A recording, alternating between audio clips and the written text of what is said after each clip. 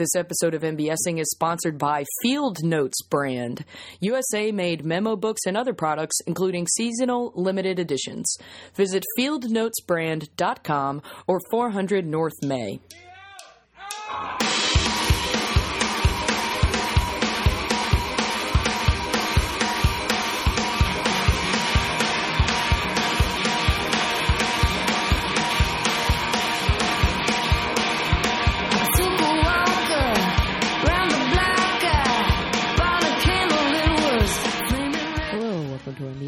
I'm your host, Mary Beth Smith. My guest today is the lovely Jake Grafstein. I can't get through an intro about that guy without a smile spreading across my face because he's just a delight. He's so kind and interesting and funny and was so willing to share so many idiosyncratic things with me about his love of lists. I think this unfolded in absolutely the right way that it should have, in that at the top of the show I asked him what his topic was going to be, and he read me a list of possible topics, then decided to just talk about lists. So, that's where we're at. That's the world we live in. So a bulk of this was him sharing the lists that he keeps and maintains on a daily basis. But also we get into like some of the ways that the creatives interact with one another, the way that we work on projects, the way that we consume entertainment. And I think this is especially pertinent to Jake and my relationship with one another, as I met him doing the 48-hour improv marathon that he and his friend Sarah Pandey organized and produced at the Playground Theater last year, or this year, but earlier this year, and they're planning to do another one later that Jake assures me I'll be a part of as a performer. But that was Sarab's idea on some sort of list, and Jake was a proponent of getting it produced. And then we also interacted with one another, spent a weekend together working on a thing organized here. I say here, you don't know where here is. But it's at the offices of Cards Against Humanity where I record this show. And Jake told me afterwards that he felt remiss in not thanking Cards Against Humanity for kind of hosting this show in terms of a physical place that it gets produced. And before this, he was kind of seeing how the, what is that? How the bread is made? Is that the phrase? I don't think it is. But he just, kind of got to witness some of how things get set up and how the people here help me out in infinite ways. So, always a thank you to them and to everyone who supports the show. Jake did a lot to acknowledge what the show is in his mind and how gracious he was to be a part of it. And man, that kind of stuff means the world. It's awesome. If you want to make a physical representation of you listening to the show and being supportive of it, go to iTunes, leave a review, or just a star rating. Just a rating is what that's called. If not, I don't... To be perfectly honest, I don't really care. But I'm just so glad that people actually listen to it and enjoy it. This past weekend, I was at a high school friend's wedding.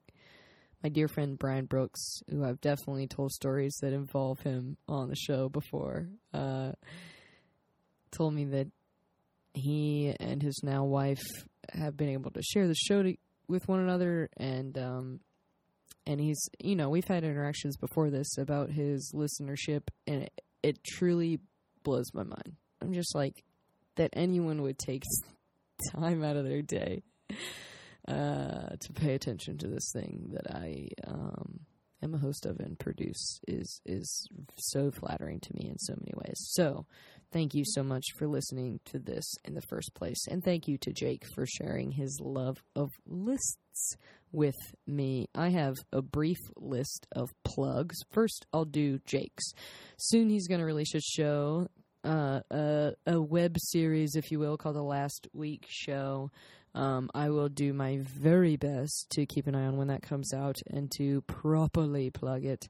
But we mentioned that I'm going to be a guest on that. If you're listening to this the day it comes out, then I'll be a guest on it tonight. If not, time is irrelevant. Also, he has a show with his group Brand New Toys.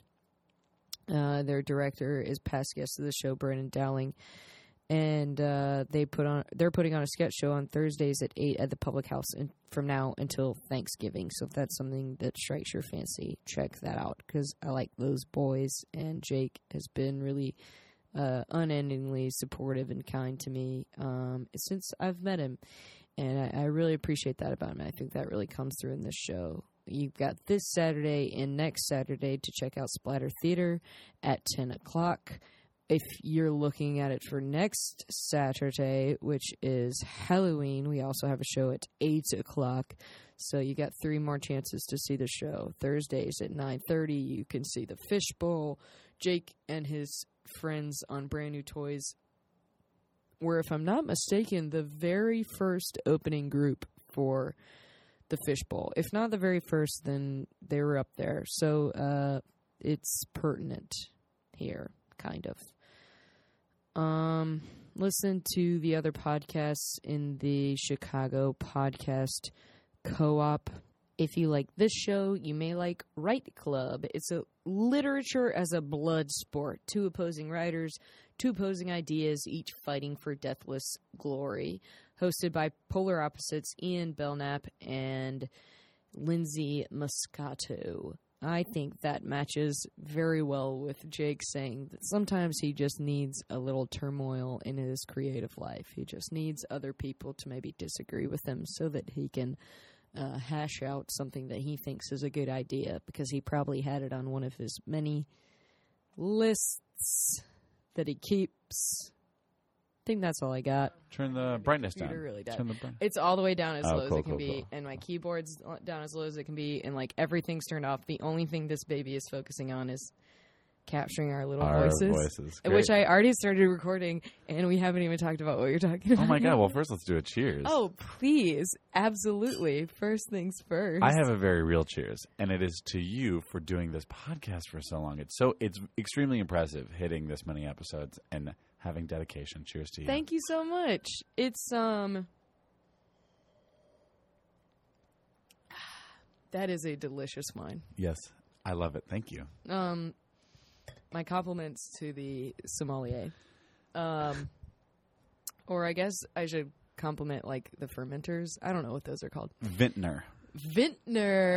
You would know. Be my guess. You're probably right. I don't know. This goes back to something you mentioned before we started recording, which is that you try to pretend like you know things about well, things that was going to that's on my list of potential things that would have been expertise, because... Wine?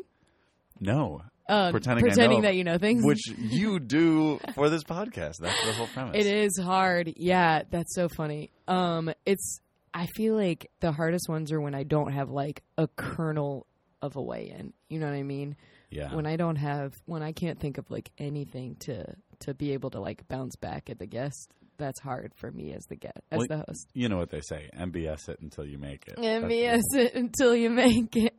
Thank you so much for your compliment on my ability to have been consistent on this. It's one of the only things that I really like hold myself accountable for, and I really like doing it, so it's an easy combination of things. You know what I mean? You're good at doing it. You've had a nice mix of guests, and I because I'm doing my show that is also an interview type show, it's tough to get people to want to do it, build the following. You've done a great job. Thank you. That's very sweet. I say that with sincerity. I know you do. You're a sincere person. Oh my God, I've never heard that. Really? Honestly, yeah. I really think so. Like, I know that in your mind it's like, no, I'm so silly. Like, I make jokes all the time. But when you want to be, you're very sincere, I think. That is extremely nice. And I honestly take that to heart. That's because I rarely hear that. Really? Kind of I mean that about you. Thank you. At least in my my time with you, I feel like you like very genuinely are supportive and like compliment and like respond to things in a way that like can be hard to find in the comedy community. I'm so glad this is going out on the air, so people that don't know me think I'm sincere. That's really nice, Mary Beth Smith. I mean it. When I studied abroad, and when I was at some class in Rome, the teacher had us go up and give a speech or something, and then he basically had the class rip us apart. And the thing the class said about me, they just shat all over me, and they were like extremely insincere. Really? Feels like a salesman, and I do sales for my day job, but it was. I guess I can see that. I think I can see how you're like. I don't know. Persona is a bad word because that makes it seem like you're putting it on. But like your personality may seem insincere to other people, but to me it reads as sincere. Well, thank you. Yeah. I mean that. It really means a lot. It really does mean a lot to me. So how does this normally go? Do you ask Usually I would know what your topic is before I started recording, but I kind of like this flight. I already felt like I was like putting this off and I was just like, let's get this fucking party started. Well, let me tell you that I panicked about what my expert. I'm sure most people do. Yes, I would say there's rarely an in between. It's either someone is like, I know exactly what I want to talk about, or someone is like, there are like 4 things that maybe I guess I could talk about. Right. I don't feel like I know enough about any of them. And the thing that I usually give as like advice is usually go with your gut. Yeah. Whatever like stuck out to you the most when you first started thinking about it. And secondly, it's to the first question I'm going to ask, spoiler alert, is what's the origin of your love for the topic? Oh. And the last question that I'll ask is how you feel your love for that topic and your knowledge of that topic influences you like creatively and then your life kind of in general. Okay, cool. Well, so... And that usually helps people. Usually when I say that, 9 times out of 10, maybe even more than that, the guest is like, oh, then I'm going to talk about this, which I think is kind of fascinating, that like just that little bit of extra like push in the direction of how a person should be thinking, or how I would love for, I mean, I've done this 120 times, how I would love for people to be thinking, or like the things that I think work the best. Hey, has anybody asked you this question? If I were the lovely Mary Beth Smith and you were the sincere Jake Grafstein, and you were my guest, what would you bring as your expert topic? So I've talked about this before. Okay. It's Parks and Rec, and I did it for my 100th episode. Oh, okay, cool. With cool. Trin Garitano. Nice. Yeah. I just saw her. She's great. So my thought was going to be that my expertise would be lists. Because I started making a list of like things that I might be an expert in, and the first thing on the list was lists. But see, this is the kind of thing where like you put it out into the world, and people are like, "I don't know if you're full of shit or not." But I genuinely was pretty sure that you enjoyed making lists, even though I also knew there was love lists, the love of the joke. So, can I read the full list to you very quickly? Please. It's only 7 or 8 things. Please. Number 1, lists. Number 2, soups and pies. Oh, both. Love it. That's I love all soups and pies. Number 3 was snacks. I don't know if I'm a perfectionist on snacks. I don't know if Jake Snackstein. Number 4 would be being the age 5. Okay. I think I crushed it at 5. Wow, cool. Okay. Yeah, and it was really important to me being 5. And my mom talks about me at 5 a lot. I'm a big fan of that. I love this. These are all so good so far. Then the one that is probably the most cookie cutter that I think would be the right thing would be Seinfeld. Because really? I have seen every episode multiple, and maybe just sitcoms. Okay. I'm a huge Frasier fan, Seinfeld fan. Okay. Being a twin. Love it. Not as good as being 5. Don't think I knew you were a twin. I have a twin sister. She's a minute older than me. Frat twins. Frat twins. Can you be ID twins? Didn't think so. If I had a vagina or if she had a penis, yes, we could be. But no. Diffies. Yeah. And actually, here's a little fact about twins. I'm an expert. A lot of times when you see people that you would think are identical twins, they're biologically still fraternal twins. Interesting. But they just look so much alike. So identical twins are like that's rare. They're very rare indeed. I don't know what the statistics are. Are MK and Ashley identical twins? I don't think they are, actually. For reals? I believe they're not. Dang, dude. I don't know. You're kind of blowing my mind with this. Okay. The last few things on this list is my day job, which is corporate financial research. Right. Which I don't know if you know anything about, so it'd be boring. No, but it wouldn't be boring. I would just want you to like actually want to talk about it and like be excited about talking about it. I have love on the list. Oh. I'm an expert in love. That's for sure. Then I added talking about things that I know nothing about, right? Which is your thing, and then New Year's resolutions, which kind of folds into lists. That's funny because that was also inspired by the wine thing, right? Because you kind of made a New Year's reminded resolution me that I make like 75 New Year's resolutions every year.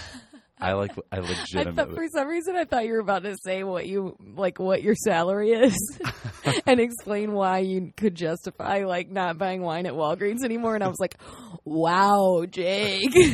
For the listeners, I told Mary Beth Smith that one of my New Year's resolutions was to stop buying wine from Walgreens and start drinking. This wine is very good. It's one of those like live your life kind of thing. That's a live your life resolution. Well, it's not that much more expensive. You could spend $8 at Walgreens or $12 true. At a grocery store or a wine spot. Very true. And probably get a little better bottle of wine. So I think we go with lists and we talk lists. I love it. Because that was a list that I just read. I love that. Then this is what I'll do now. My guest is Jake Grafstein. Hi, Mary Beth Smith. Or Jacob Grafstein, as we like to call him. Yes, thank you. I told Stephanie today before we left for work that I said that like we like rode together, like she was my spouse and I drove her to work. Before each of us separately were heading off to work, I told her that you were my guest tonight, and I said, Jake's doing it. And she said, joke? As though she would not understand who I was talking about unless I called you Joke. It's catching on. I might legally change my name to Joke Grafstein. That's your Twitter handle, right? Yes. Everyone, please follow me at Joke Grafstein. That's LAUGHSTEIN.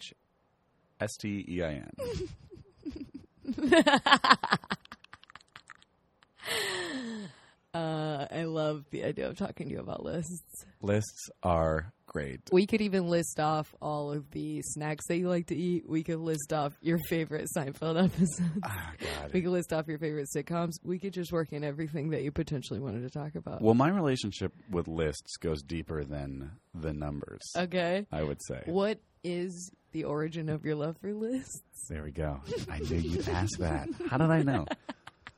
I told you 5 minutes ago. The origin of my love for lists is probably improv related.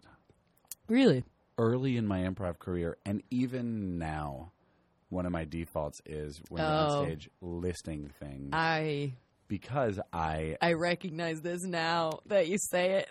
That's the way I perform, is like list a lot of specifics or just list things. Yeah. Or in a song, I'm not a great musical performer, so I'll just list stuff verbally. It's so funny that you say that. I saw Hair at my alma mater this past week, and I told you I went to a wedding, but I also saw a play at my alma mater. And I had never seen Hair before, and after the intermission, and I didn't like talk about this to anyone until after the show. We're riding back to where we were staying, but I was just like, you know what? A lot of lists in that musical. Yeah. Like, it is just like a musical of I'm a blank, like it, or when they're listing off like things that they're angry about, like because it's so protesty and so like I think it was kind of the birth of like a self-aware generation in a lot of ways, and it's like made that a little more relevant musical now than it used to be, because I think we're a more the genre is more relevant. Even like Hair itself, the way that it's very like it very much protests like like a lot of that's going on at the time, war and people being against the use of drugs and people being against like free love and all these hippie things, and I think we're kind of like come back around to those kinds of things being relevant. But it's basically just like a lot of it's not a bad musical. There's some good songs in it, and there were great performances, but very chock full of lists.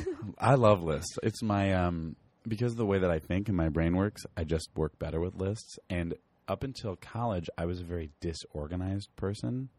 And then I got super into lists. So maybe college, but... when did you start doing improv? I took a Second City teen class when I was like 13 or 14. Oh, I love that. And then I did improv in high school. You know what? Me and my best friend, Brian Quijada, started an improv team in high school, and we just kind of picked people. We like cast people from Highland Park, and the name of the team was the Improvisizers. Oh boy.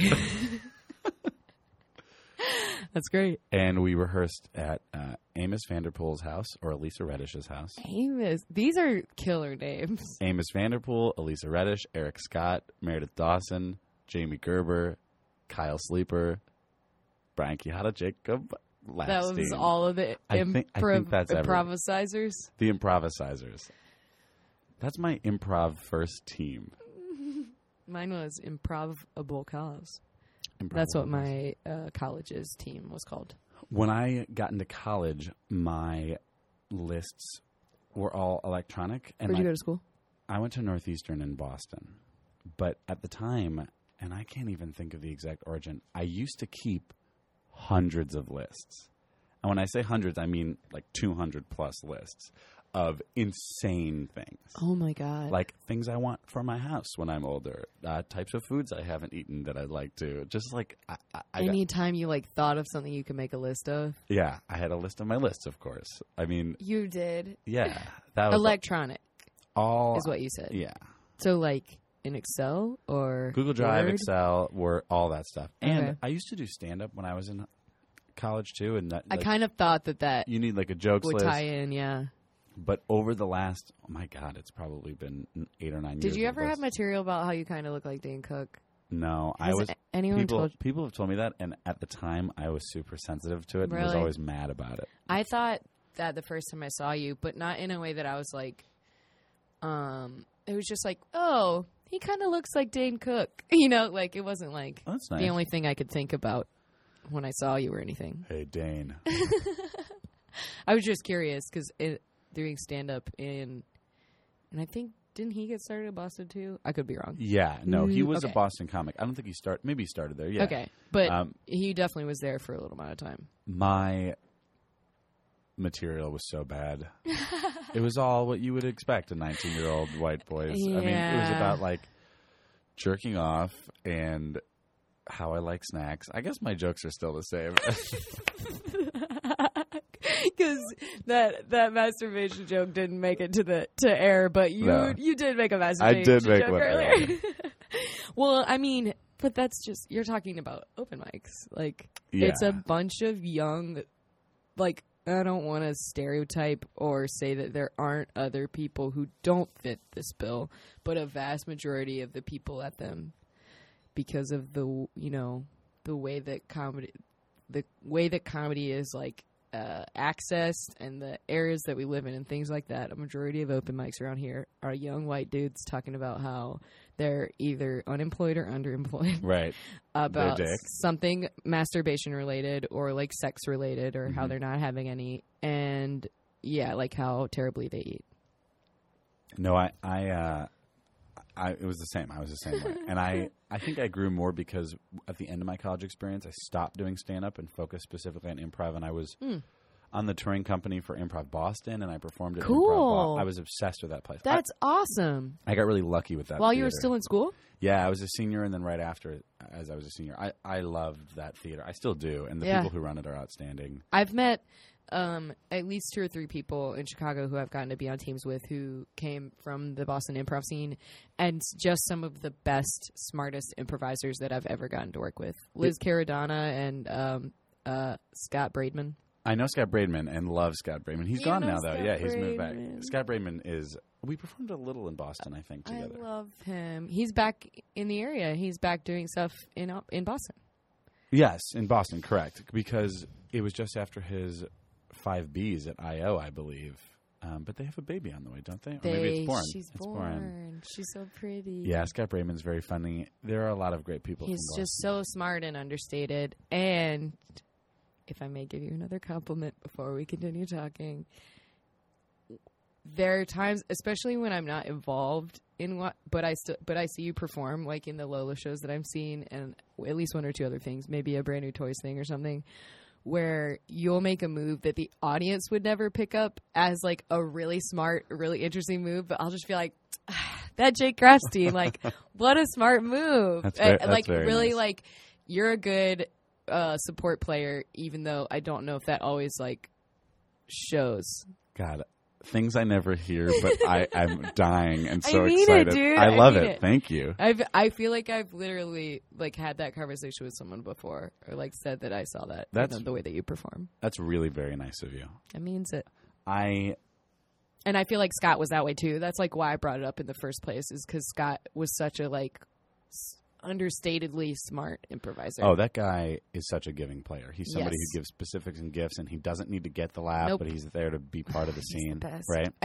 And like we talked about this so much because he was on my team, Reagan, for a while he was in Chicago. It was like the main thing that he got to perform with, and like we every day that we were a team, we're just like, where did this guy come from? He is like a godsend, like, because we had already been together for a while. We never thought we'd be able to add someone who really like got it, and he did from day one. But as a team, the thing that we always talked about was that like he is that kind of player because he's that kind of person.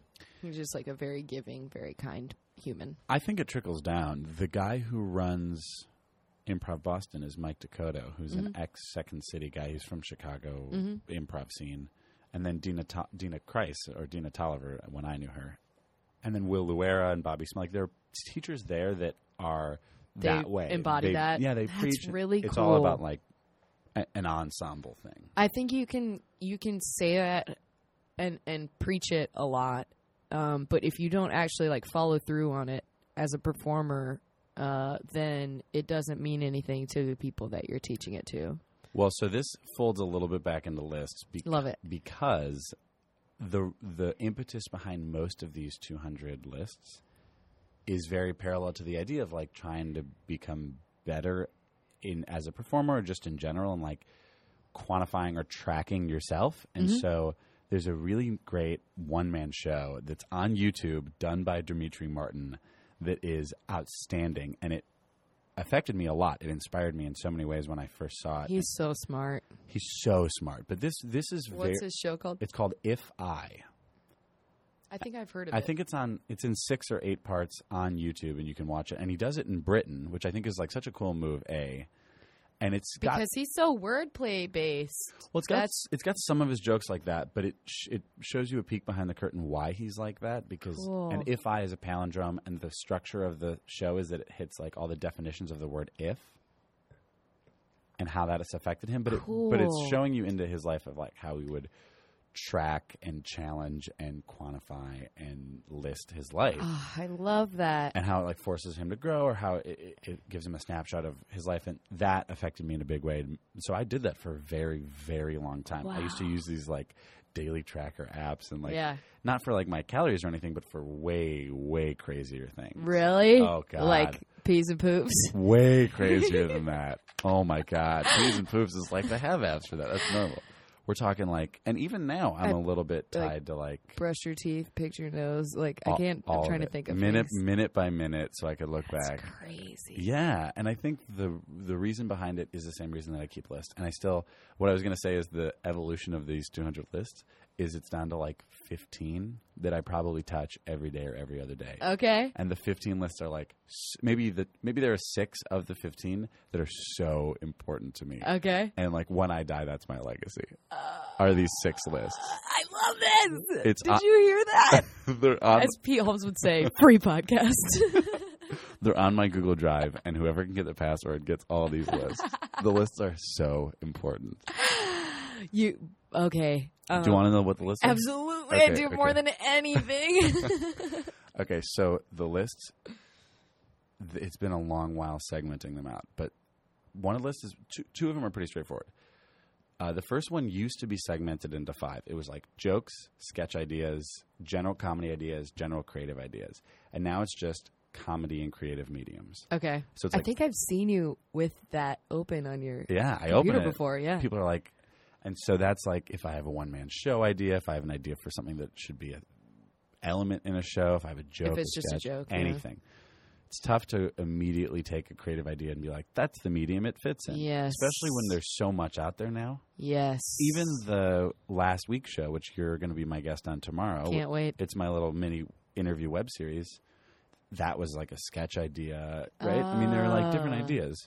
Do you know when you're going to start releasing those, or when you're going to release? You're doing them all at once? You're my 10th.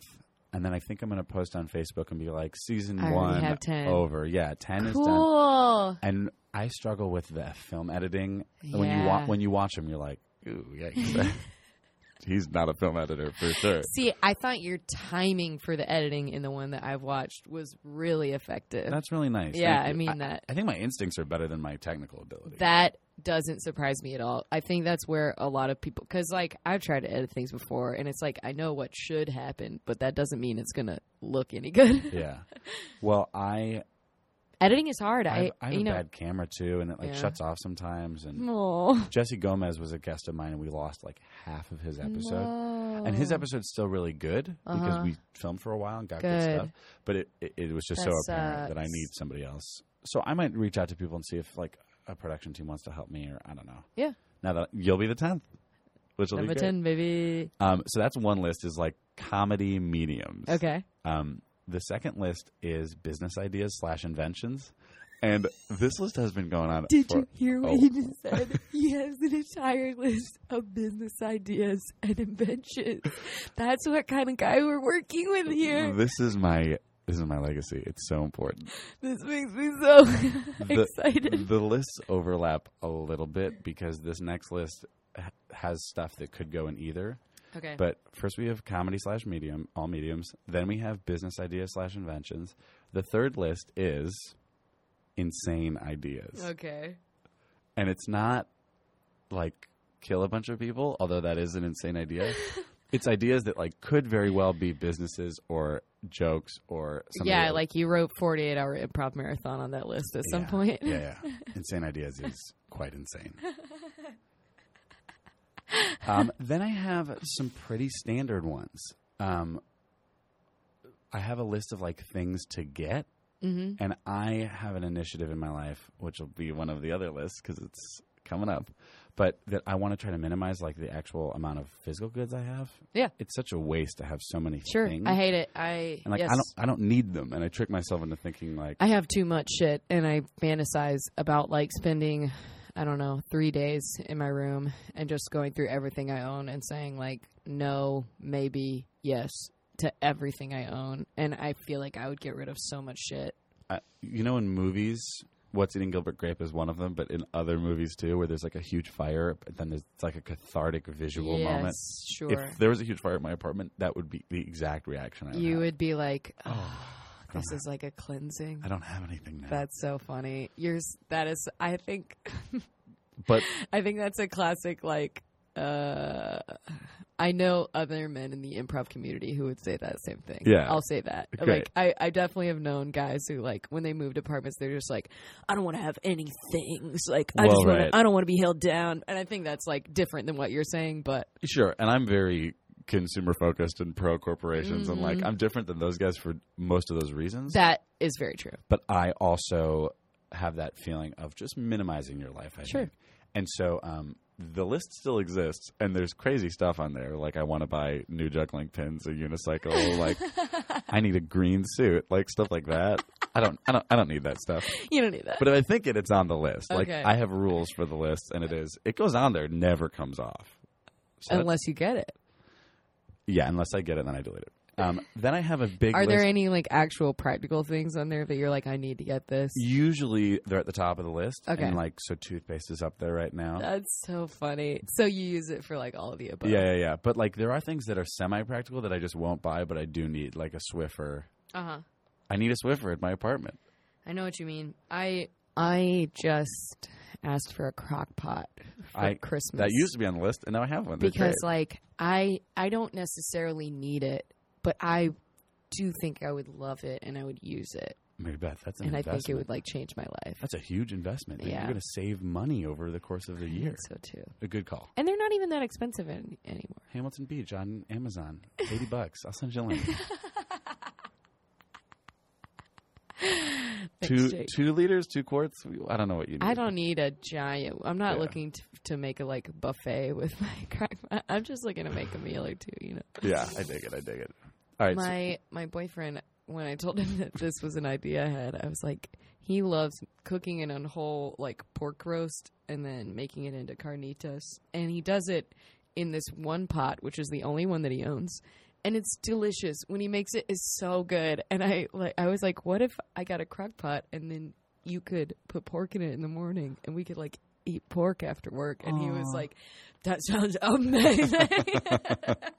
Because as it is, it's a time consuming thing for him to put some water in a pot and kind of figure it out and watch it and everything. But well, I like that restaurants still boast about something being quote unquote slow cooked. Yeah. That's it's impressive. The laziest thing they could have done. Right. It's this was slow cooked for 8 hours. We put it in a place and forgot about it. Yeah. What are you're boasting about being slow cooked still? But for real, that it usually tastes amazing. No, it definitely that's does why taste, in my mind, that's why they want to tell you. But I agree with you. Don't tell me that because of effort, because no. Yeah, dude. I know what you're doing. I've used a crock pot.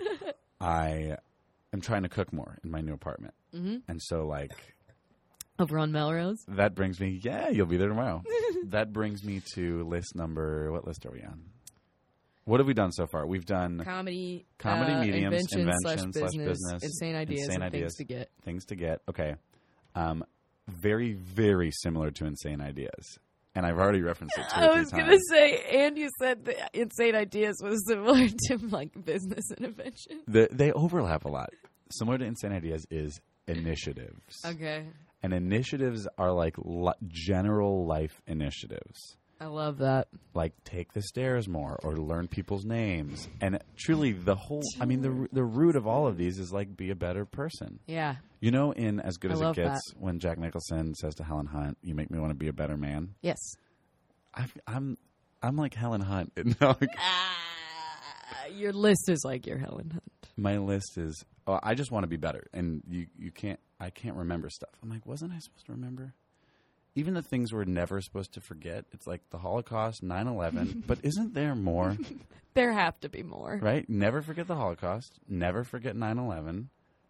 I might make a list for these stuff. Things that you should never forget. Yeah. I think I love this. The idea of the initiatives of try not to be a bad person. Yeah. I like that. Well, so again, it's very adjacent to I did that one day. Sorry. No, go ahead. I interrupted you. You did not. I did that one day during a rehearsal. I was not on stage, but I was just feeling very frustrated and stagnated and I wasn't being as good a person as I could be in a lot of ways. And I just flipped to an open page in a legal pad and just started writing things down that I wish I was better at. Oh, I love that. Not in a self-deprecating way, but call your mom more, plan things with this friend because they'd appreciate it and because you like that person, things like that. I just rattled off 100, stop hitting the snooze button so much, and for a while I would just keep it in whatever legal pad I had. I don't think it really did anything, but that was my instantaneous initiatives list. Yeah, it highlights your life. One of mine that's very similar to that is knowing people's birthdays and texting them on their birthday. That's sweet. And half birthday, because I care about half birthday. You love a good half birthday. But there's mine's coming up December 8th. I don't know if you're in my calendar. I'll add you. June 8th is my birthday. December 8th is my half birthday. December is when I did you say December 8th? It's my half birthday. My full birthday is June 8th. Okay. I'll put you on here. I think Facebook has really... Well, they kind of ruined it. It's a gift and a curse because I never write on people's walls when it's their birthday on Facebook because I just don't... It's not part of your style. It's just not. Well, every once in a while I will if something strikes me as funny or I have a joke with that person about their birthday or something strikes me as oh, this would I haven't talked to such and so in a while, and more often than not, if it's someone that I'm going to wish a happy birthday, I have their phone number, so I might just shoot them a text instead. But this is the reason that I care about half birthdays because it's A, the furthest point on both ends from your real birthday in the calendar. True. And B, most people don't remember or know their half birthday. Yeah. So when you get a text out of the blue and it's like, hey, basically the message of the text is, I'm thinking about you and you're important. Right? Yeah, that's really sweet. People, I hope, are like feel joyful because I like of it. that. And it's what a nice like reasoning behind wanting to do something like that. It's also so that you can have a reason to talk to somebody. Yes, that, like I would never call my buddies from college other than like, oh, dude, it's your half birthday. That's really sweet. That's a great idea. You Business have no / invention. Half birthday calendar. You have no. That is on the list. You have no idea how like. Of course it is. You have no idea how like pertinent that is to my life. I feel like I'm bad at like keeping in touch with people. When you sign up for my half birthday app, it takes all your Facebook birthdays and tells you the half birthday of your friend. If there are any developers listening, call me so I can make this business / You know, invention. a couple now. Kind of. The initiatives list is very adjacent to a list. That probably wouldn't be that hard because you just have to have a Facebook integration with someone's Facebook friends. Yeah, but I'm learning to respect how hard even simple things are in the development world, where it's like interface and blah, blah, blah. Right. Anyway. What if, and how do you measure half birthday? I go by 6 months. People that are born October 31st do not have half birthdays, in my opinion. I don't just. Wow. Yeah. And I actually celebrate a third thing that I kind of invented and I am obsessed with as well. It's even more exclusive than a half birthday. Like everyone has a birthday. 95% of people have a half birthday. Yes.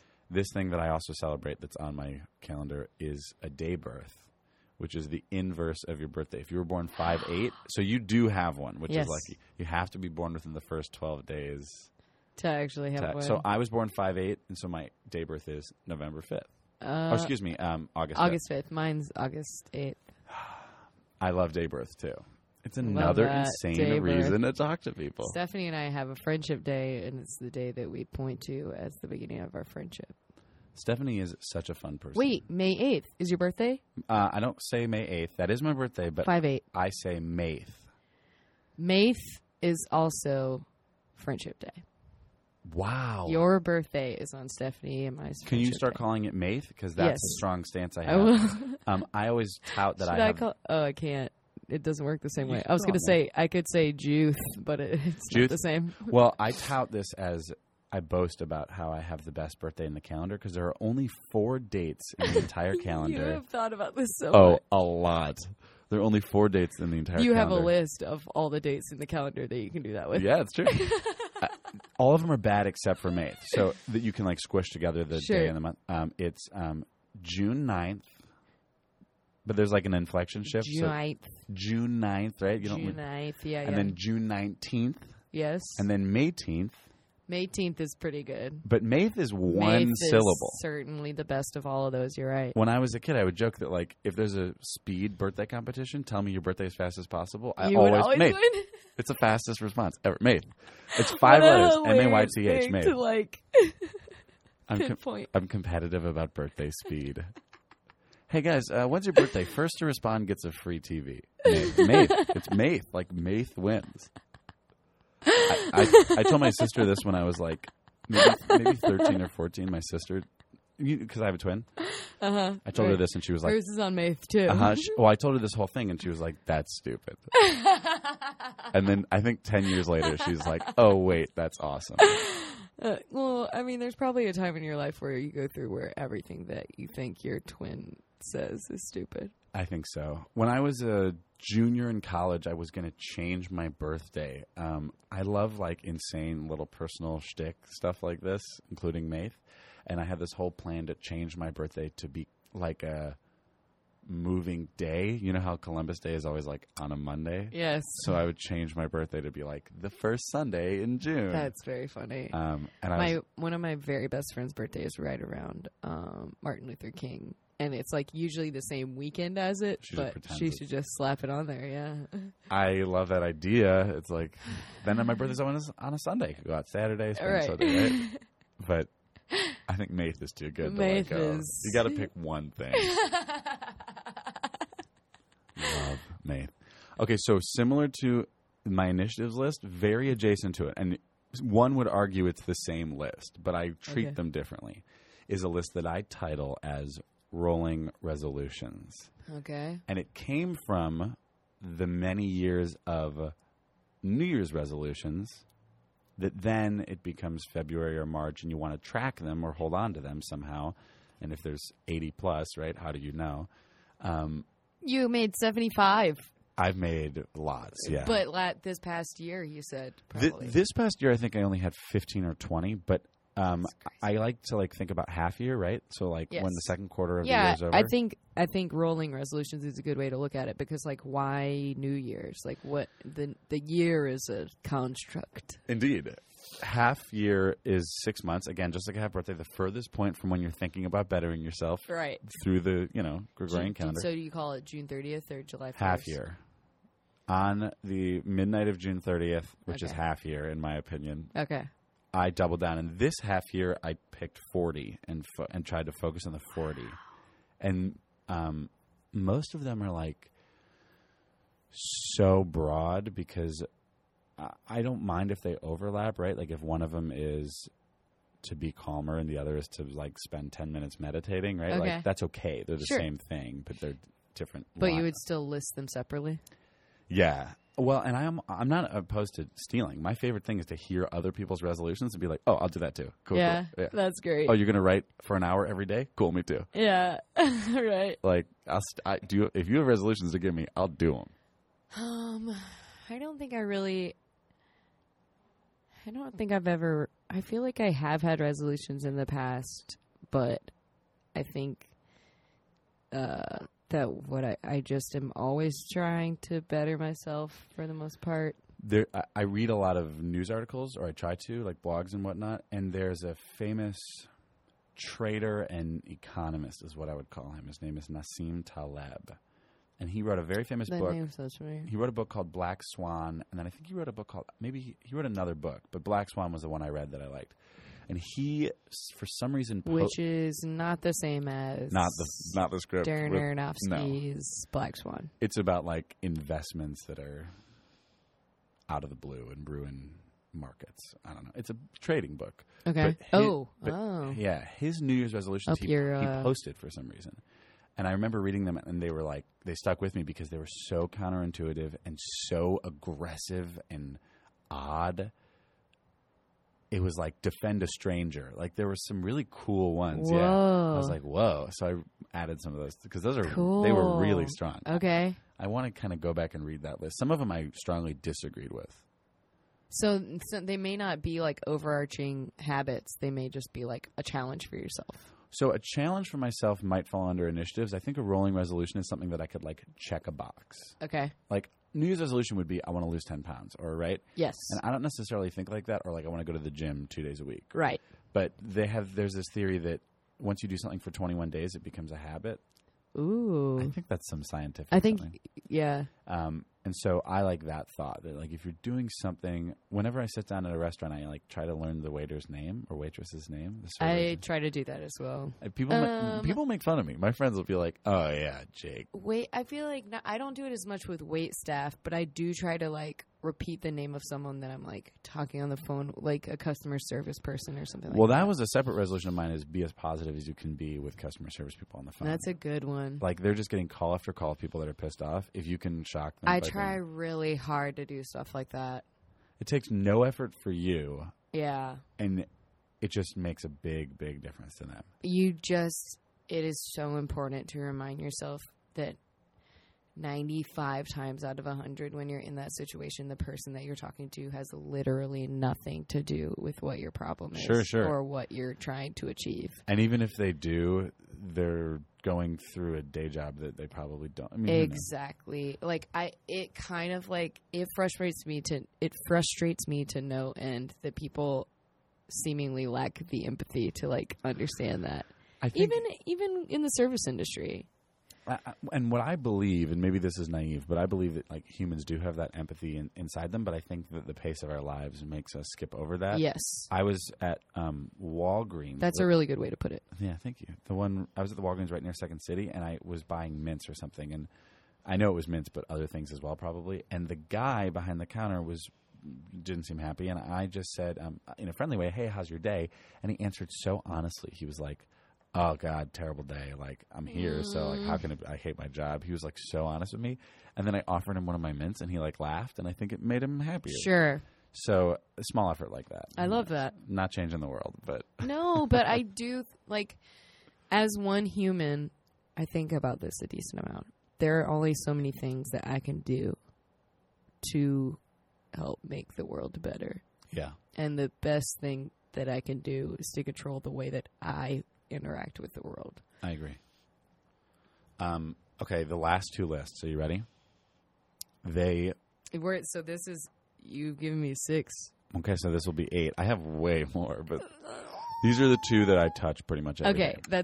Okay. Like the 6 I mentioned, I touch every day. I probably added something to this list every day, or like looked at them or whatever. That's so funny. This one is these 2 are fit how I think of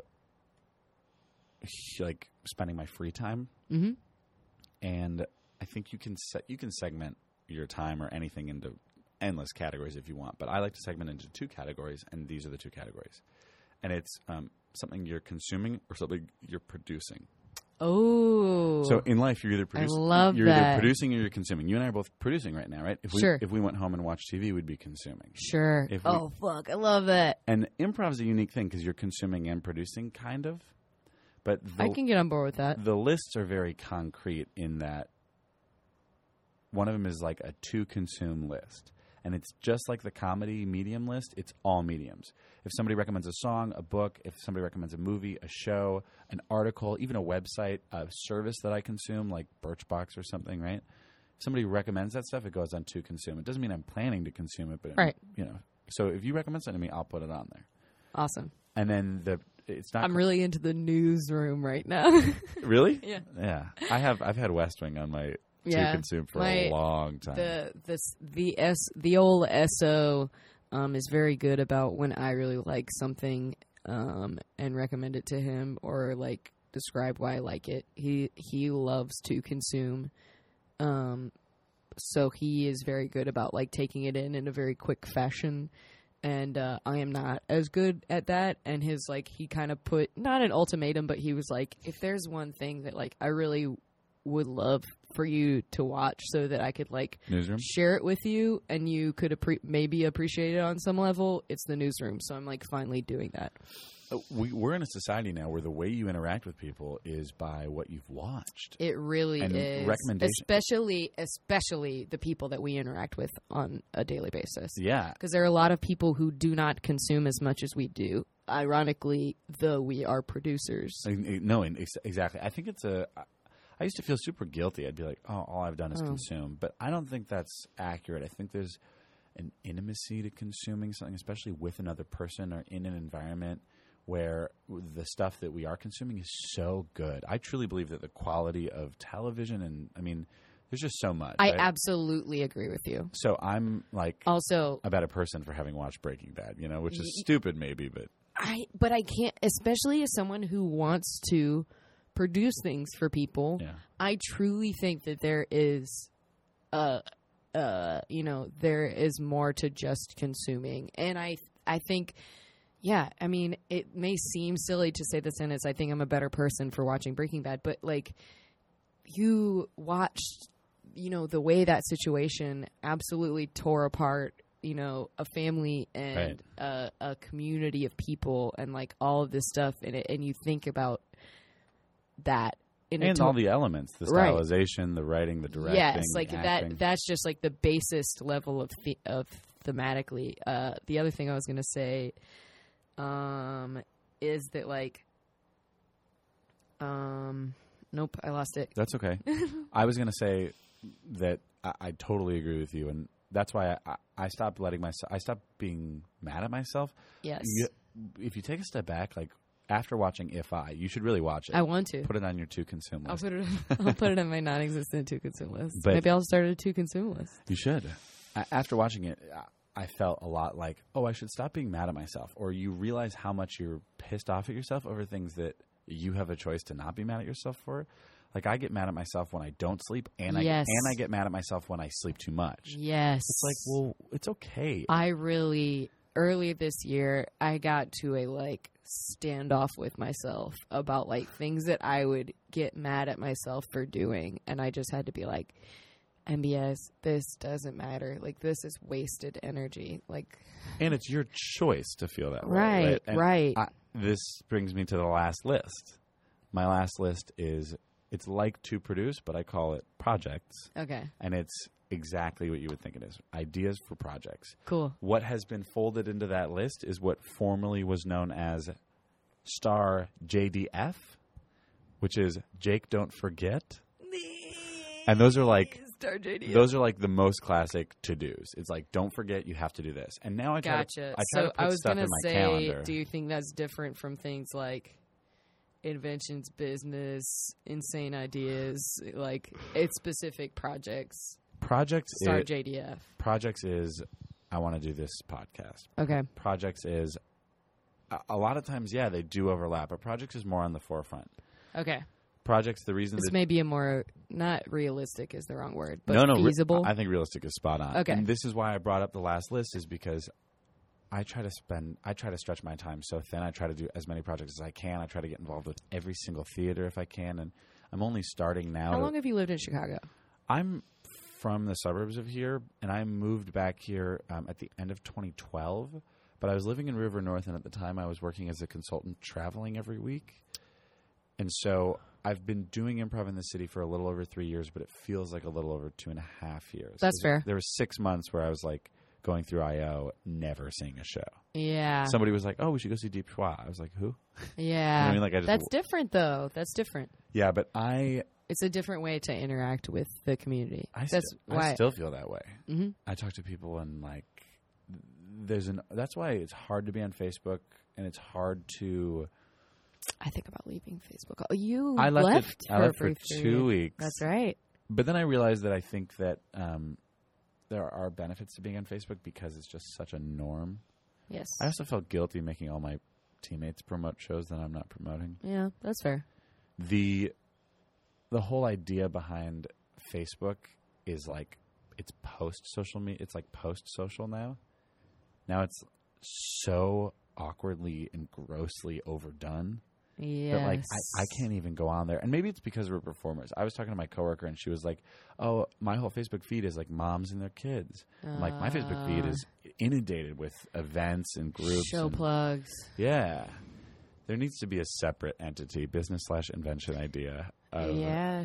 Just only for show plugs. But no one would want that. I think there's a way to make it doable. You got to work the problem. So there's a list. Yeah. Sometimes I think. Thank you for sharing your 8 most populated lists. Very personal. That is so personal. I hesitated to ask what they were because I didn't know if you would want to reveal. There have been times when I've shared these lists with people and like read them some examples, like close buddies of mine, and they always give you shit. No, they always trail off like, I don't care. Jake. Really? I think there are some ideas that are cool, that are fun. Right. But the idea of a list, seemingly from the way that you operate these, is very brainstormy. Very like, I love to brainstorm. No idea dies. Right. Or like there's no such thing as a bad idea. Right. I love brainstorming. That's why Sarah Pandey and I are so close with the 48-hour marathon. That was his idea. That's right. And he came to me like, I think I want to do this. And I was like, hell yeah. Yeah. My least favorite thing is when people go, that was my idea. Because in my opinion, it takes 2 people and an equal level of investment for somebody to go, this is a good idea, and someone else to go, yeah, it is. That's a perfect example of like improv. I could start a scene that I think is genius unless somebody on stage goes, it's going to die. Yeah. It's going to die. Yeah, I think that the thing that I have more trouble with than this is my idea is like, and maybe this says something about me, is when someone like, I guess it's similar but more pointed. When someone, I didn't have to say anything. You asked me wordlessly and I could have just nodded. What a fucking idiot. I have how many episodes? I still don't know how to do it. You're doing great. Oh, boy. You have a great voice, by the way, for this. Thank you. I used to be very, like, self-conscious about my own voice. Why? It's unique. It's got a lot of character to it. You know when you're young and you don't recognize the things that you should be embracing because they're different? That sums up like a teenager's life perfectly. Right. Like, that's the thing. Ooh. What I was going to say is I don't like when people maybe had the initial, like, egg of the idea, but then did really nothing to, like, follow through on it, or they'll, like, take responsibility for the entire carrying out of something, even though they're one very small part of it, or they get testy about someone else getting, like, recognized for something that they did as a part of carrying out the idea, and they're like, wait, but, like, I did stuff too. And it's like, yeah, we know, but sure. Chill out. That's why... Just because you're congratulating someone else on something that they did doesn't take away from your part in it. Oh, God. In my opinion. Oh, God. If everybody had that, lived that way, we'd have so much more collaborative work done. I think so, too. Well, I have a lot of excitement around failing with ideas. I'm, like, obsessed with commencement speeches. I love watching, like, commencement speeches. I love them. I watched 3 today. Really? I love That's them. how much you... So around graduation time is like Christmas for it's my favorite you thing. Watch a million. There weren't that many good ones this year. Did there you were see a that few. Jim Carrey one? one? The Jim Carrey one was good. Really liked it. He's done other stuff like that I've seen where he's really very into that sort of meditation. Really? Yeah. That's interesting. I just really loved that stuff about, like... I like Jim Carrey. His dad worked a job that he hated and then got to a point where he failed at it. And it's like, if you live in a world where failure is always possible, why not fail at something you actually want to be doing? Yeah, it's very well said. That's very paraphrased, but... No, that was very close. Yeah. He had a biography. There was a biography episode about him, and he had an interesting relationship with his father. And there's, like, this thing about him and his father's grave where... When his father was alive, I think he wrote himself like a $5 million check and carried it around in his wallet to inspire him to, like, keep trying and whatever. Be able to actually... There's some cool stuff about Jim Carrey. He was always an influence of mine, and I was slightly embarrassed by that because his movies are so mainstream and whatnot, but he's done I love that. He's done such outstanding work. Yeah, no one can deny how, like... Well, and Truman Show as well as... I love the Truman Show. Truman Show as well as Man on the Moon. I've never seen all of Man on the Moon. You should. I think it's well done, and I think Jim does a very good job. I'll put it on my to-consume list. You should. See, here's the thing with these lists is they get really, really long. Yes. I can't imagine if I had put everything that I had ever, like, thought about watching or listening to on a list like that. It's rewarding, though, because... I'll probably die young, and when I do, I'll almost definitely die young. And when I do, my friends will have my list. They can make a lot of money on the inventions. Why do you say that? Why do you think you're going to die young? Do you think it's just because of the, like, story of the thing? Part of it is like a joke from when I was 18. When I was a senior in high school, me and all my friends joked about that because I just am the type of guy to die young. That's my personality. Oh, yeah, Jake Grafstein because you think died. you live fast? I don't think that's why. I just think I'm like a klutz. No. Oh. There was a joke that was like, I'll still get texts from my best friends from high school where they're saying, how are you still alive? That's very funny. You should still be dead by now. And what? But why? Just because it makes sense that I would be dead. I don't know. My mom hates this joke. I don't necessarily hate it. I just feel like I'm looking for, like... Yeah, reasoning behind it. Yeah. I think it's just a way for my friends to tell me they want me dead. Cool. Great. That makes sense. They want me dead. Well, if and when I die young, my list will be all I have left. But it's that is so counterintuitive to me because I know the way that you, like, eat and treat your body, and it's, like, very healthily and well for the most part. I don't think you sleep at all. You're a robot. But I definitely don't sleep very much. I used to eat really poorly. I still sometimes do if I slip up. And that's why, like... But the fact that you make the effort most of the time is far more than most people can say. Thank you. I listened to the episode with Brian Duff. And he talked about it. He gave some great tips. He's so healthy. Yeah, it's crazy. He's a smart dude. He's so smart. I respected that about his episode so much. It wasn't just him coming in and like preaching or talking or anything. It was like he was so well read and so interested in the topic, and like I still talk about a lot of the things that he came on and told me. You've had some really good guests. If you look at that list, wow, well done. It's been a really nice thing to have in my life. Can I ask you if there are things that you've learned or things that you wish you would have done differently, or things that, I mean, I just would love to go down that rabbit hole for a brief second, but sure. B, for me personally to learn as a host in my future. I love this. I think that at the beginning I was really worried about like time and keeping things at a manageable length of time and making sure that no one was like losing interest while they were listening. And I think the thing that I just had to like build up some confidence where that was concerned. Because in my mind, I was surprised that anyone ever listened to it ever. And to this day, I still kind of am. Just because to me, it just seems like this. Like it just exists in a vacuum. It's me and you talking, and I love it. Because I get to talk to someone that I know, that I respect, that is interested in talking to me about something that they know and love. So that's like the foundation. And then I think there was a good like... God bless Brett Dorman. He was one of the first people. He sent me a message after the 4th episode of the podcast. And he said, hey, just so you know, I've been listening to your show. It's great. I hope you keep doing it. I've already learned so much. And wow, that's great. It was so kind and effusive and just so like keep doing. It was so reassuring.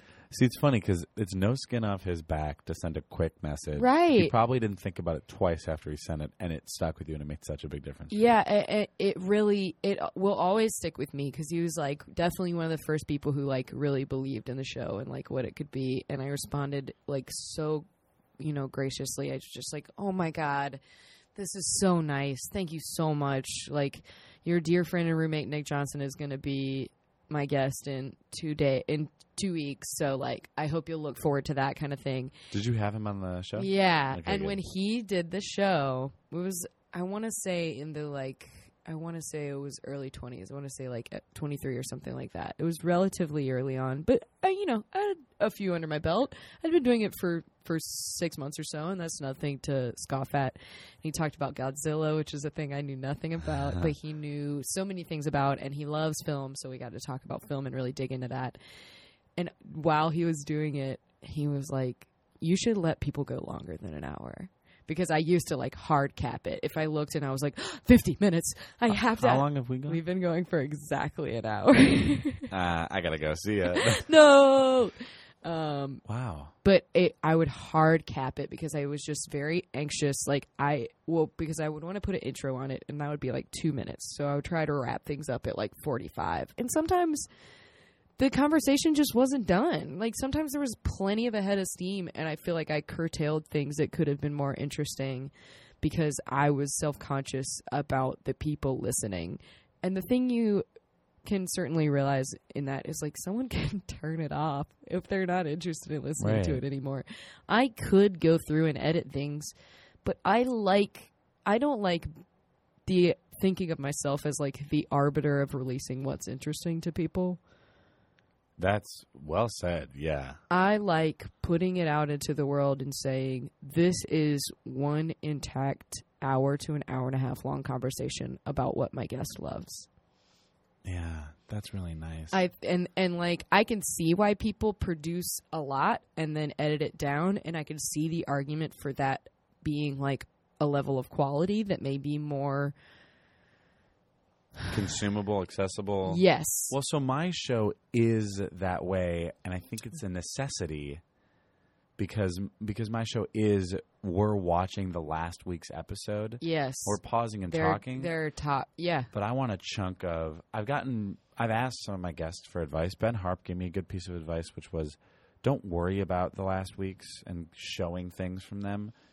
Like, focus on the person in front of you. Yeah. And then Miguel Lepe and his wife gave me advice, and it was basically, we would love to see a little snippet from each episode so we know what the path was getting here. I think both those things make sense. I just need to creatively decide. I can see that too, and I agree that I think ultimately for this show, it had to be my choice of what I wanted it to be. Whether I wanted it to be a thing that was, my show's an hour long.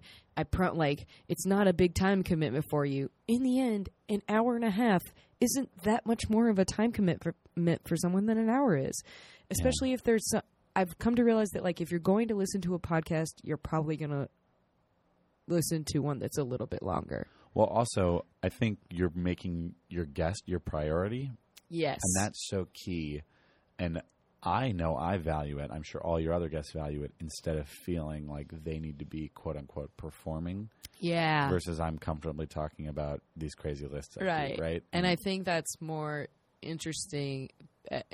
I am much more interested in knowing what the person's relationship to whatever the topic is than the actual topic, especially when people get second guessy about their knowledge of the topic and things like that. I'm just like, it doesn't matter. Well, the good thing is that because I have 7 more things on this list of things I'm an expert on, you can have me 7 more times. Nee. And we could do 7 more episodes. I really want to talk about how I'm an expert in love. I think I am, though. Do you think that lists affect the way that you're... I think I'm a better person because of my lists. Like my comedy, people keep lists for their comedy in general, but the rolling resolutions, the insane ideas, the initiatives, the business ideas / inventions, those are things that encourage me to be more creative throughout my day-to-day life and not be afraid of writing something stupid down. One of the things on the insane ideas list is dog and rollerblades. Like, it doesn't make sense. There's nothing there. It's just a random stupid idea, right? It's just stupid. Yeah, but you can revisit it and get a chuckle out of it, if nothing else. Or I can put a dog in rollerblades and invent something. Or eventually you can put a dog in rollerblades. I don't know. We put a man on the moon. We can put dog in rollerblades. I kind of think that sums you up as a person. Dog in rollerblades. Well, saying we could put a man on a moon, we could put a dog in rollerblades. I think we could. That or baby wear flip flops. Thank you, by the way, for your answer. It was very candid and very direct. It gives me a little bit of clarity as to how I should focus on my show. That's one of the biggest things I had to kind of realize. Well, I feel the same way you feel about being really grateful and joyful that somebody wants to sit and talk with me. Yes. Come to my apartment, sit on my couch, watch my TV, watching somebody else talk to me. Yes. But I think people, like to talk about themselves. That's, well known. Yes. I remember going through, interview training. I mean, I have 120 episodes of talking about myself. As much as I talk about other people, or other people talk about themselves, I certainly interject about myself, probably too much. No, not at all. I wish I had that many chances to talk to those 100 different very cool people. Yeah. You got a great list. I've said it before. I know good people. Well, I just think that people love talking about themselves, but they're also... people will surprise you. Yes. And it's wow, I really didn't know that about you. It's not the kind of thing I would have asked you at a coffee shop or a diner or a bar. Absolutely. That is the beauty of podcasting, I think. Yeah. And I think that there are things I just think performing in general. Yes. Somebody goes on stage and they start talking about something, you're like, whoa, they know a lot about water skiing. Yeah. Oh, I almost water skied professionally. It's what? Yeah. It's it's just cool. That's why I think... things you never would have guessed about someone. This might sound kind of cheesy, but I think the improv community is one of the strongest communities for that reason. Because of the people's willingness to share things with one another? Yeah, because of the nature of the fact that the way we interact is often through producing something, and usually when we're producing something, that gives you a free pass to be significantly more open, not just about what you like and your strong opinions, but who you truly are. Yeah. You look at a bunch of lawyers or a bunch of people that play soccer together or whatever, that medium of their interaction isn't as conducive. It seems more superficial. I had this traumatic thing happen to me and it affected me this way, right? I've said that for a while about just being a person who works in the creative arts, I did theater growing up, and I felt like the people that I did theater with were the people who knew me the best, because I was much more willing to be myself around them. And I think that that's a combination of that I was the type of person who was drawn to something like that. Right. It's a two-way street. And the nature of the beast itself. Don't get me wrong. There are definitely performers in this community that are significantly more closed off than you would think. And it's surprising. People who overthink everything they do or say, and you just want to shake them and be like, chill out. It's going to be fine. Have fun. It's okay. Yeah. This improv doesn't last forever. Yeah. Well, I used to worry a lot about being the funniest person. Really? I think about like Second City, and I think about the nature of like what my role in my future in comedy is. Sure. And I was like, I need to be the funniest. You have to be the funniest if you want to reach the pinnacle of what that looks like or whatever. Well, I think I realized recently that you definitely don't need to be the funniest. You need to be one of the funnier people. Yes. But in combination of being one of the funnier people, you also need to be one of the nicest, one of the most honest, one of the most hardworking. Yes. Like, it's never one thing.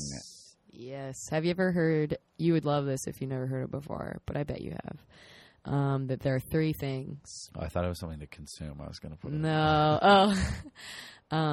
Punctuality. Your ability to work with other people. Your actual talent. Yeah, and talent's only a third of that. Pick two. Oh, I like that. You will never, I've heard it put that you will never succeed unless you have at least two. I'll drop the punctuality. That is, I mean, it sounds kind of like boastful, but I think that's my weakest too. That's my weakest. I absolutely, actually, that's so funny. The truth is my weakest I should have played to this. My weakest is probably working with other people. Really? I think I'm starting to work better with other people, but Sarah will be the first person to joke about how I'm not good with other people. I think I have such a strong opinion. You're very headstrong. Well, and I can be swayed very easily, and but I just have immediately very high conviction in my beliefs, and I crave somebody to butt heads with me. Like, I crave a strong opinion. Sometimes it happens even with the brand new toys where I'm like, can somebody yell and be mad?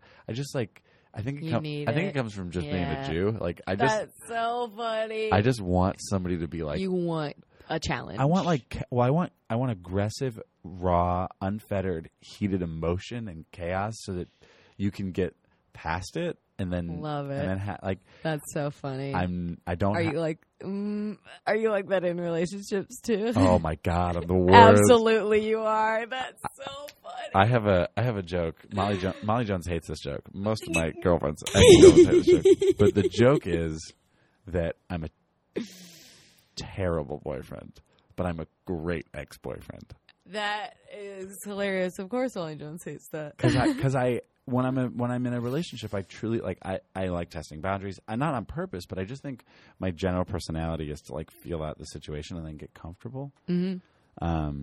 So maybe you just push things too far in the first place. I very much respect intense people, and I try to be one myself consciously. In that, like, I try to do a lot, and if you have a belief, like, yell it. I don't know. It's subtlety is great on stage sometimes. But in a creative setting. Sure. It's so funny you say that because I remember having a conversation with Meg Johns recently. Do you know Meg Johns?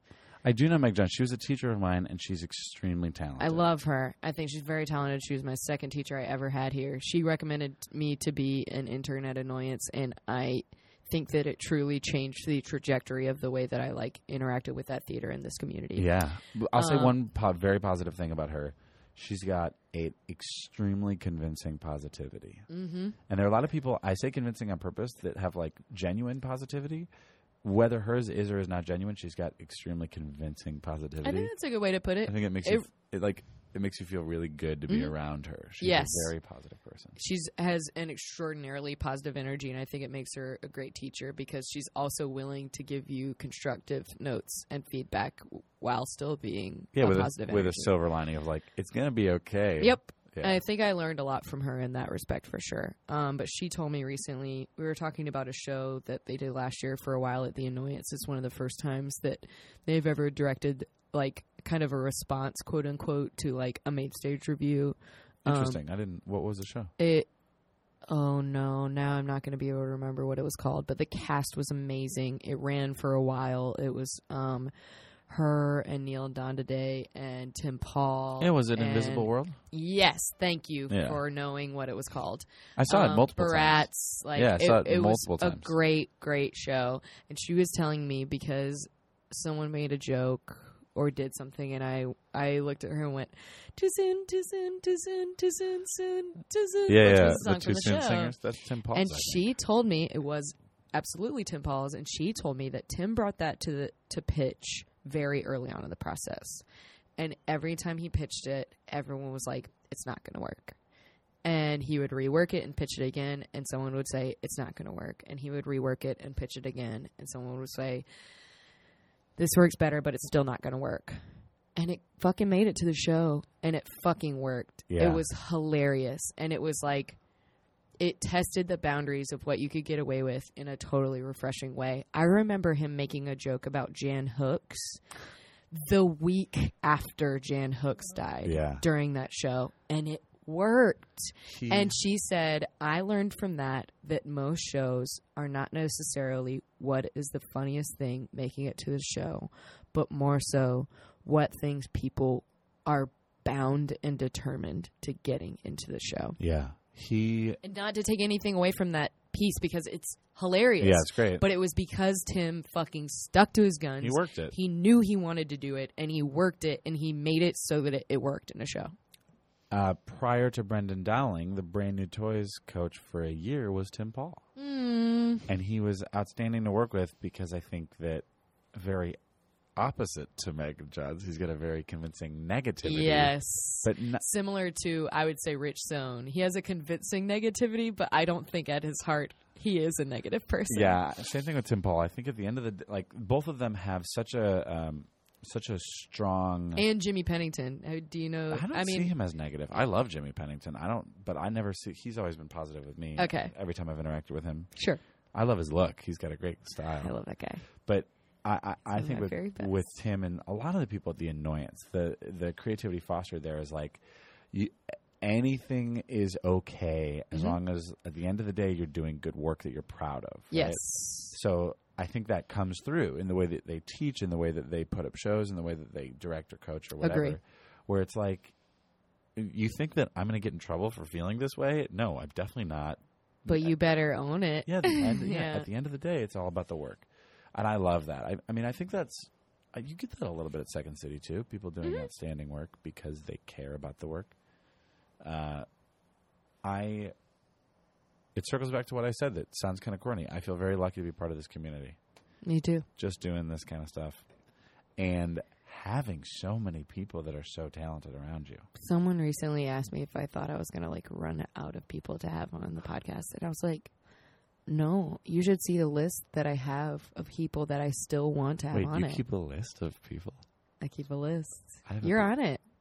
No, not anymore. Well, I should. But be you were 7 more times. I should be on it. Okay. Oh boy, I've never had a repeat guest. I'm probably going to. I thought you did, Rosie Moan. No. Cool. Only once. Yeah, you probably wouldn't need a repeat guest. I mean, I don't think so either. And people say it sometimes. If you ever need a guest for MBSing, I'm like, okay, sure, but there's so many people that I haven't talked to yet. And It's not to take anything away from the people who want to do that again, because I think that's so nice and so I love that so much that people are so interested in being a part of it that they want to do it again. But at the same time, I'm just I feel like I've only scratched the surface. You should get Sarab on here. He'd be a really good guest. Sarab to do it for sure. He would be good. And if you haven't had Mary Tilden, I think she's super talented. And I haven't, but I should. She has a great insight into a lot of stuff. Every time I talk to her, I'm like, oh yeah. You know, we're both from South Carolina. I did not know that. There you go. You guys can talk about that. I'm very biased of all the people that I play with. Lauren Gilbert on Nimbus. She is so interesting. She's got an insanely interesting life. She's very cool. She's really creative. She's one of my favorite people to talk to too. Yeah. She definitely strikes me as someone who comes from a different perspective. Well, you do a good job of. That's why this show is successful and why I think people are drawn to play with you and why I've invited you and will continue to invite you to the 48-hour marathon as a key player is because you do a good job of playing with all styles of people and personalities. That was my favorite challenge of that weekend. Oh, we go from like improvised Dragon Ball Z to doing Nate Verone's Dry to doing like a CIC. Yeah. Yeah, like to like improvised mythology to the Newport Hounds. You know, like right. It was, and even an ending. I just don't think I will ever forget doing all those fucking heralds at the very end. Yeah, Winter Formal is a genius team for having us do. So fun. I think we got 8.5 heralds in an hour or 45 minutes, whatever it was. Yeah, it was so fun. God, that was a fun show. Well, I just was so depleted in like brain energy that I was saying whatever fell out of my face. We're doing it next year, and I'm sure you're going to be a part of it. I would love to. So, thank you for having me. Oh, Jakey boy. Are we wrapping up? Tell me, what else do you want to know? My last question. Okay, cool. How do you feel your love of lists has influenced you both creatively and your life in general? We've obviously spoken to this already up to this point. Correct. I can give you a one-sentence wrap-up here. Love it. Love wrapping You're up. such a good host. You wrapped it up for me. I know you love it. You're going to wrap it up. My love of lists has affected me creatively because it has proven that even in such a fluid and open environment, that structure and formula can help a lot. I love that. It also, in the simplest, most concrete way, has reminded me that if you think something is good and you think you're going to remember it, you won't remember it, write it down. Yes, God. Both of those are incredible lessons in comedy. Incredible. Like, because write it down. I think that one of the biggest pitfalls of shows and theaters and things like that in this community is that they try to take the like improv mantra too seriously. Mm-hmm. Like, and I don't want to say that as like undercutting. It's like, oh, it'll probably work out. Like, we'll figure it out. Right. Sometimes you can't let that be the way that you run it. Like, sometimes you do have to figure more shit out than you actually think you will. And I think that's kind of a rude awakening that people figure out as they get into it. Yeah, you can't be over-prepared. And Brendan Dowling did a great job directing. Brand New Toys is doing a sketch show right now. Yeah. It's Thursdays at 8 at Public House Theater until Thanksgiving. But the show has some sketches that are great and some that maybe are hit or miss, but we're really proud of the way that the show's put together because it's so prepared. And I think that's awesome. A testament to somebody like Dowling who's great about that. That's awesome. And sometimes that's, you know, if you, especially if you don't think it's like the best show content-wise that you could have put together, at least like make it precise, at least make it clean. Yeah.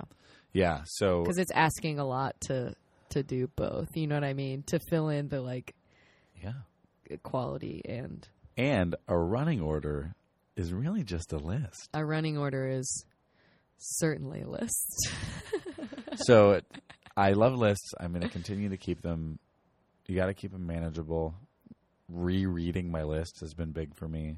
Do you ever take things off of them, or is it more of an ordering? No, I'll delete things. I also change the format. Right now I have my lists all as separate Google Docs, and I have an additional Excel spreadsheet that I use for Your list of lists. No, tracking things and like what was formerly JDF, but now is like, oh, I need to make a doctor's appointment. Gotcha.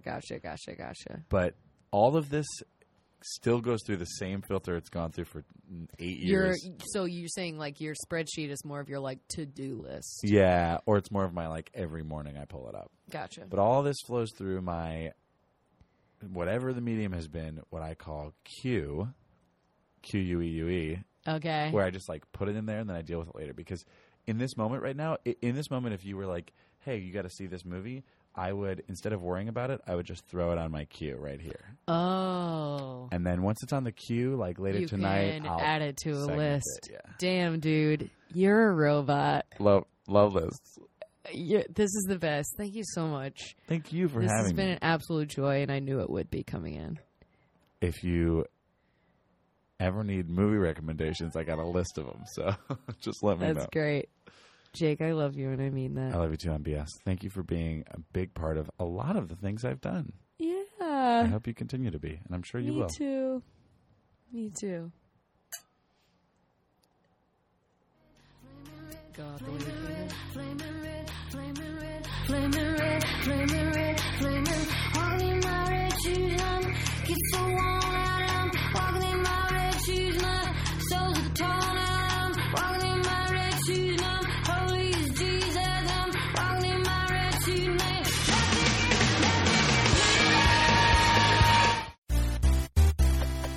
This has been a Nerdologues production. For more on the Nerdologues and our shows, please go to www.nerdologues.com.